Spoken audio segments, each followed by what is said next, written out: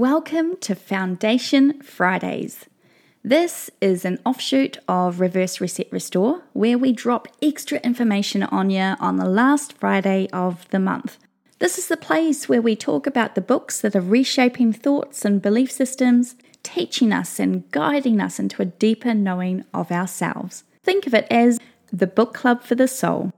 I'm your host, Sally, and I'm creating whole new worlds for myself, one page at a time.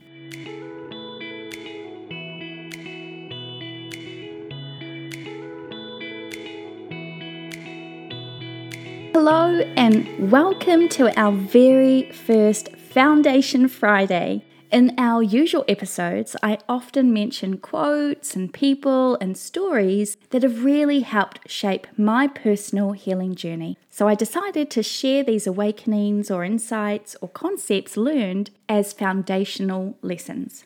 A lot of the books I'll cover in these monthly episodes will be ones that we've touched on in Reverse Reset Restore. But in these episodes, we dive deeper into one book or teacher or situation that's left an indelible impression. The plan is to turn these bonus episodes into a type of collective book club where you can participate and share the books that have brought meaning and change into your life. Maybe we'll even have some of the authors eventually participate as well. Wouldn't that be cool? I already have a few on my wish list. For these first few monthly episodes though, I'll get us started with my own thoughts and experiences from books that have impacted me profoundly. Each of these Foundation Friday episodes are both part book review and part life lessons. Where I can, I will link you to free copies or resources. Many of them, especially the older ones I'll be talking about, can be found for free on places like YouTube or on websites like Project Gutenberg, where you can read this week's book for free. The link is in the show notes for you if you want a digital copy at no cost. Sometimes I'll add a link where you can purchase your copy if, like me, you prefer the tactileness of an actual book in your hands. In those cases, I might get a small percentage from the website if you use that link. If you do purchase from that site, just know that you're supporting me in a small way, which I'm so grateful for. And you're also helping others by enabling me to continue to create content like this and let it loose in the world, which is so cool that together we can change the world in small and meaningful ways. This week's book is James Allen's As a Man Thinketh. Now, don't be fooled by the size of this book. It's small, it's slim, it's only 25 pages, and it packs quite a few punches that got this girl thinking. There are 8 chapters in all, most are only 2 pages long. It's a book that can easily be read in one sitting, depending on how many times you might have to stop to reflect on what you've just read, or highlight, underline, or make notes in the margins like I tend to do. Most of my books have been, somewhat defaced and well loved. Let's get into it. As a Man Thinketh was published back in 1902, so it's fair to say it's been around a while. And while the language in the book may seem old-fashioned nowadays, its message is timeless. Personally, one of the most captivating aspects of As a Man Thinketh is Allen's use of eloquent language and poetic prose. I am a sucker for prose. His writing style effortlessly engages readers and compels you to deeply reflect on your thought patterns and their impact on your life. Each chapter is filled with nuggets of wisdom offering practical advice on how to elevate your thinking to achieve the life you desire. It's a book that delves into the profound impact of our thoughts and mindset on our lives. It's full of wonderful and wise words that, as a person who is actively changing their thinking patterns, finds just too good to ignore. Like this gem on thought and character, man is made or unmade by himself. In the armory of thought he forges the weapons by which he destroys himself. He also fashions the tools with which he builds for himself heavenly mansions of joy and strength and peace. In the armory of thought he forges the weapons by which he destroys himself. My God, not only is it so beautifully written and descriptive, it is on point in its accuracy. When we turn a thought into thinking, we sometimes allow those negative thoughts to become weapons. Then we usually turn those weapons on ourselves. And then we wonder why our life is a mess. Why are we so wounded? Why are we at war all the time? How many of us really stop to consider that the weapons fashioned against us are so often those we have ourselves made? The truth is, we spend a lot of time looking to blame external sources. Our parents, our partner, our workplace, our gender, our time and place of birth. We all know people who spend their lives laying blame, pointing fingers at everyone and everything else. If only I'd been born in that country, I would have succeeded. If my parents had been more loving, I wouldn't have made such bad decisions in my own love life. And that is one way to live, I guess. But it's living a lie or a life half lived. Ultimately, a very sad way to go through your life. Always looking to blame, refusing to take any responsibility for the state of your life. Being swirled around by the winds of circumstance, no autonomy, no authority in how your life plays out. Except, of course, while you are busy ranting and raging and fish-shaking at God and everyone else for everything that goes wrong in your life, you're allowing yourself to be ruled by weapons forged by you in your own thinking. This book asks you to see that what you think is what you create in your life. You want a better life? It starts by thinking differently. Turn those weapons into tools to build mansions of joy and strength and peace, and your whole life will change. As a Man Thinketh serves as a biographical window into the author's own life, James became known as one of Britain's most forward thinkers, philosopher and writer. But how did he get there? James was born into a working-class family in Leicester, England on November 28, 1864. James's parents, William and Mary Ann, were instrumental in shaping his worldview and values. Although limited information is available about their specific beliefs, it is believed that they held spiritual and philosophical perspectives that had a lasting impact on James Allen's thoughts and writings. His parents' influence, coupled with his personal interests and a strong desire for self-improvement, led Allen on a path of exploring various spiritual and philosophical teachings. Like so many of us, James faced numerous hardships and setbacks in his early years. He and his family suffered. Suffering is certainly not anything new. In fact, one might argue it is part of the human condition.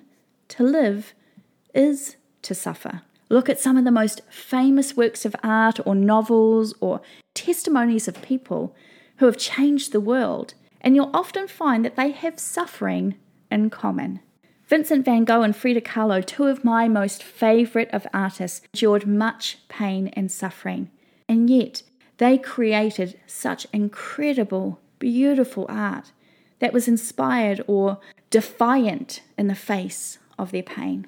James Allen suffered as a young person, and instead of letting these things be the excuse or catalyst for unhelpful behaviours, he found a way through the pain, painting with words, just as much as Vincent or Frida or others have done with brush. In 1879, when James was just 15, his father William, who had been a factory worker until the work began to dry up, had left to chase the American dream, where he hoped, as so many did, to change the family's fortunes. Unfortunately for the Allen family, their American dream was never to be realized. It turned into the American nightmare. Tragically, just 2 days after arriving in NYC, William was robbed and murdered. His death set his eldest son James's life on a different trajectory. Economic disaster was now almost a certainty. Mary Ann was illiterate, and James had to leave school to find work to support his mother and younger brother. I do think it was probably this most tragic of circumstances that was likely a catalyst in the way James began to view life and how we can take responsibility for the things within our own control, our thoughts. As he says in chapter 2, a man cannot directly choose his circumstances, but he can choose his thoughts. and so indirectly shape his circumstances. It would have been easy for James to harbour bitterness, hatred, and resentment for his father's murder. He might even have wanted revenge. We know revenge movies are popular in our society, or Avengers, driven by a need to right a wrong. And I get it. If someone was to hurt a hair on one of my nephews or niece's head, you better hope there was an ocean between us. But deep down, revenge or avenging doesn't really solve the problem, the pain of our circumstances. Only forgiveness really can do that. And that is usually not the answer we want to hear, is it? Forgiveness is sacrificing our vengeance, our justified resentments, and it's a really tough ask. We don't know much about how James and his family coped with the loss of William. I'm not even sure William's murderer was ever found or if earthly justice was met. But I do know that James must have chosen his thoughts within these terrible circumstances to become ones of hope and grace and change for the better. In spite of the loss of his father, the pressures to support his family when still very much a child, and even the challenging circumstances he faced as an adult, James managed to transform his life through the power of positive thinking and self-reflection. His personal experiences serve as a testament to the effectiveness of the principles he presents in this book, giving them an added level of authenticity and credibility. So, let's take a look at how this tiny volume is a powerhouse of deep insights and thought-provoking wisdom. It's like the TARDIS, bigger on the inside. Alan passionately argues that the key to personal growth, success, and happiness lies in our ability to harness the power of our thoughts. At the crux of this book is the idea that we are the master and maker of our life. Our thoughts create the life we lead, and it's our own personal responsibility to change the trajectory of our lives if we can master the thoughts we think. As masters of our own destinies, our thoughts shape our character, actions, and ultimately determine our circumstances. Through a series of concise yet profound meditations, Alan explores the connection between our thoughts and the outcomes we experience in life. He emphasizes that by taking control of our thoughts and cultivating a positive and virtuous mindset, we can bring about positive changes in all aspects of our lives, whether it's relationships, our health, financial success, and our overall well-being. In the chapter, Effective Thought on Health and the Body, Alan discusses how our thoughts impact our physical body. He writes, "Change of diet will not help a man who will not change his thoughts." While Alan uses the word diet here, I see it as interchangeable for a lot of the circumstances in our lives we might want to change, whether that is our diet, our weight, how we look, our jobs, the types of relationships we find ourselves continually in, etc. Like many of you, I know I've spent years trying different diets and not getting the results I longed for or that were promised, even when I stuck with them 100%. The diet industry is probably got to be one of the biggest scams on the planet. The reason diets inevitably fail is because we haven't done the internal work. You could eat nothing but salad all day long for a year, and yeah, you might lose weight, but you won't maintain that weight loss, or as I prefer, weight reduction, if you haven't worked on changing the way you think about yourself and adopting habits that support those new beliefs. If you still think of yourself as fat or bad or hefty or a hippo, or whatever other negative associations you can conjure up in your head about your body, then you haven't shifted the most important weight of all, the stuff weighing you down in your mind. And few diets take a holistic approach about looking at your thoughts. They want you to track macros and calories and inches and numbers on the scale. Very few ask you to track your thoughts. James adds a little further on in the chapter, if you would protect your body, guard your mind. If you would renew your body, beautify your mind. Thoughts of malice, envy, disappointment, despondency rob the body of its health and grace. I really want you to hear this. It's important. You know the saying, you are what you eat? Well, We are what we think. If you think you can't do something, then you'll be right. If you think something is too hard, too difficult, too much effort, then you won't put in the effort to see the changes. To be the change we want to see in the world means we have to change.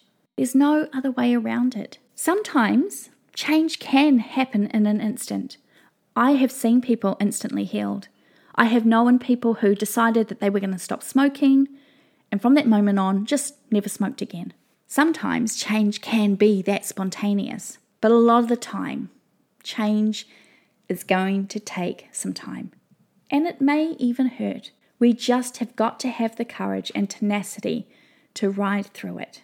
If you're just starting out on a journey of mastering your thoughts, I want you to try something. Maybe not today or tomorrow, but over the next few weeks. I want you to take a stroll around your neighborhood. Notice the gardens. Some might be heavily manicured, everything in its place. Others may have the bare minimal upkeep, and maybe one or two have just been completely left to their own devices. No matter the state of the gardens you observe, notice that all of them are thriving in their own way. The overgrown, abandoned garden is just as prolific in growth as the meticulous garden. James encourages us to use the visual example of a garden and apply it to the same way thoughts are cultivated. As James put it, man's mind may be likened to a garden, which may be intelligently cultivated or allowed to run wild. But whether cultivated or neglected, it must and will bring forth. If no useful seeds are put into it, then abundance of useless weed seeds will fall therein and will continue to produce their kind. Just as a gardener cultivates his plot, keeping it free from weeds and growing the flowers and fruits which he requires, so may a man tend the garden of his mind, weeding out all the wrong, useless, and impure thoughts, and cultivating toward perfection the flowers and fruits of right, useful, and pure thoughts. By pursuing this process, a man sooner or later discovers that he is the master gardener of his soul, the director of his life. If you are diligent in your thoughts, weeding out the negative content and planting only good seeds, you will grow a garden that not only benefits you, but that others can also enjoy. But if you only plant seeds of doubt or let the thick weeds grow like a stranglehold in your mind, then your garden, your thoughts, and your life will reflect that growth too. As a manager, I've been mindful of the power of this analogy. I usually gift my team members with a plant, something manageable and hardy. It's my way of providing a physical representation of what I hope they will do under my care, grow. But this gift also requires effort on their part too, to keep it alive, or at least attempt to. Tending a garden or a plant can really serve as a visual cue for how our thoughts are living, breathing things that we can and do nurture for good or bad. This book is considered a masterpiece that stands the test of time. It's not a casual read or a self-help book with quick fixes. Rather, it is a profound exploration of the human mind and its unlimited potential. As a Man Thinketh challenges readers to take responsibility for their thoughts and to consciously shape their inner world in order to manifest their desired reality. Although James Allen's life was relatively brief, he passed away on January 24th, 1912 at the age of 47. His writings have left a lasting legacy, and his ideas continue to provide guidance for those who seek to harness the power of their thoughts to create positive change in their lives. If you want change and you are ready for it, As a Man Thinketh is an essential read for anyone seeking personal growth, empowerment, and a deeper understanding of the power of thought. Thanks for joining me on this episode of Foundation Friday. I hope you enjoyed hearing about James Allen and how his lived experiences shaped his journey to become one of England's leading forward thinkers of his time. If you are keen to be part of the Foundation Friday Book Club, please join the Facebook group. I've added the link for the group to the show notes. There you'll be able to vote for upcoming Foundation Friday books, have discussions about what books have reset the foundations in your life, find links to resources, and if you're happy for me to share your comments in upcoming episodes, there'll be space for that too. In our next Foundation Friday episode, we'll be discussing the book The Game of Life and How to Play It by Florence Scovel Shinn, a metaphysical writer and New Thought spiritual teacher who was teaching this stuff more than a century ago. That'll be coming up at the end of September.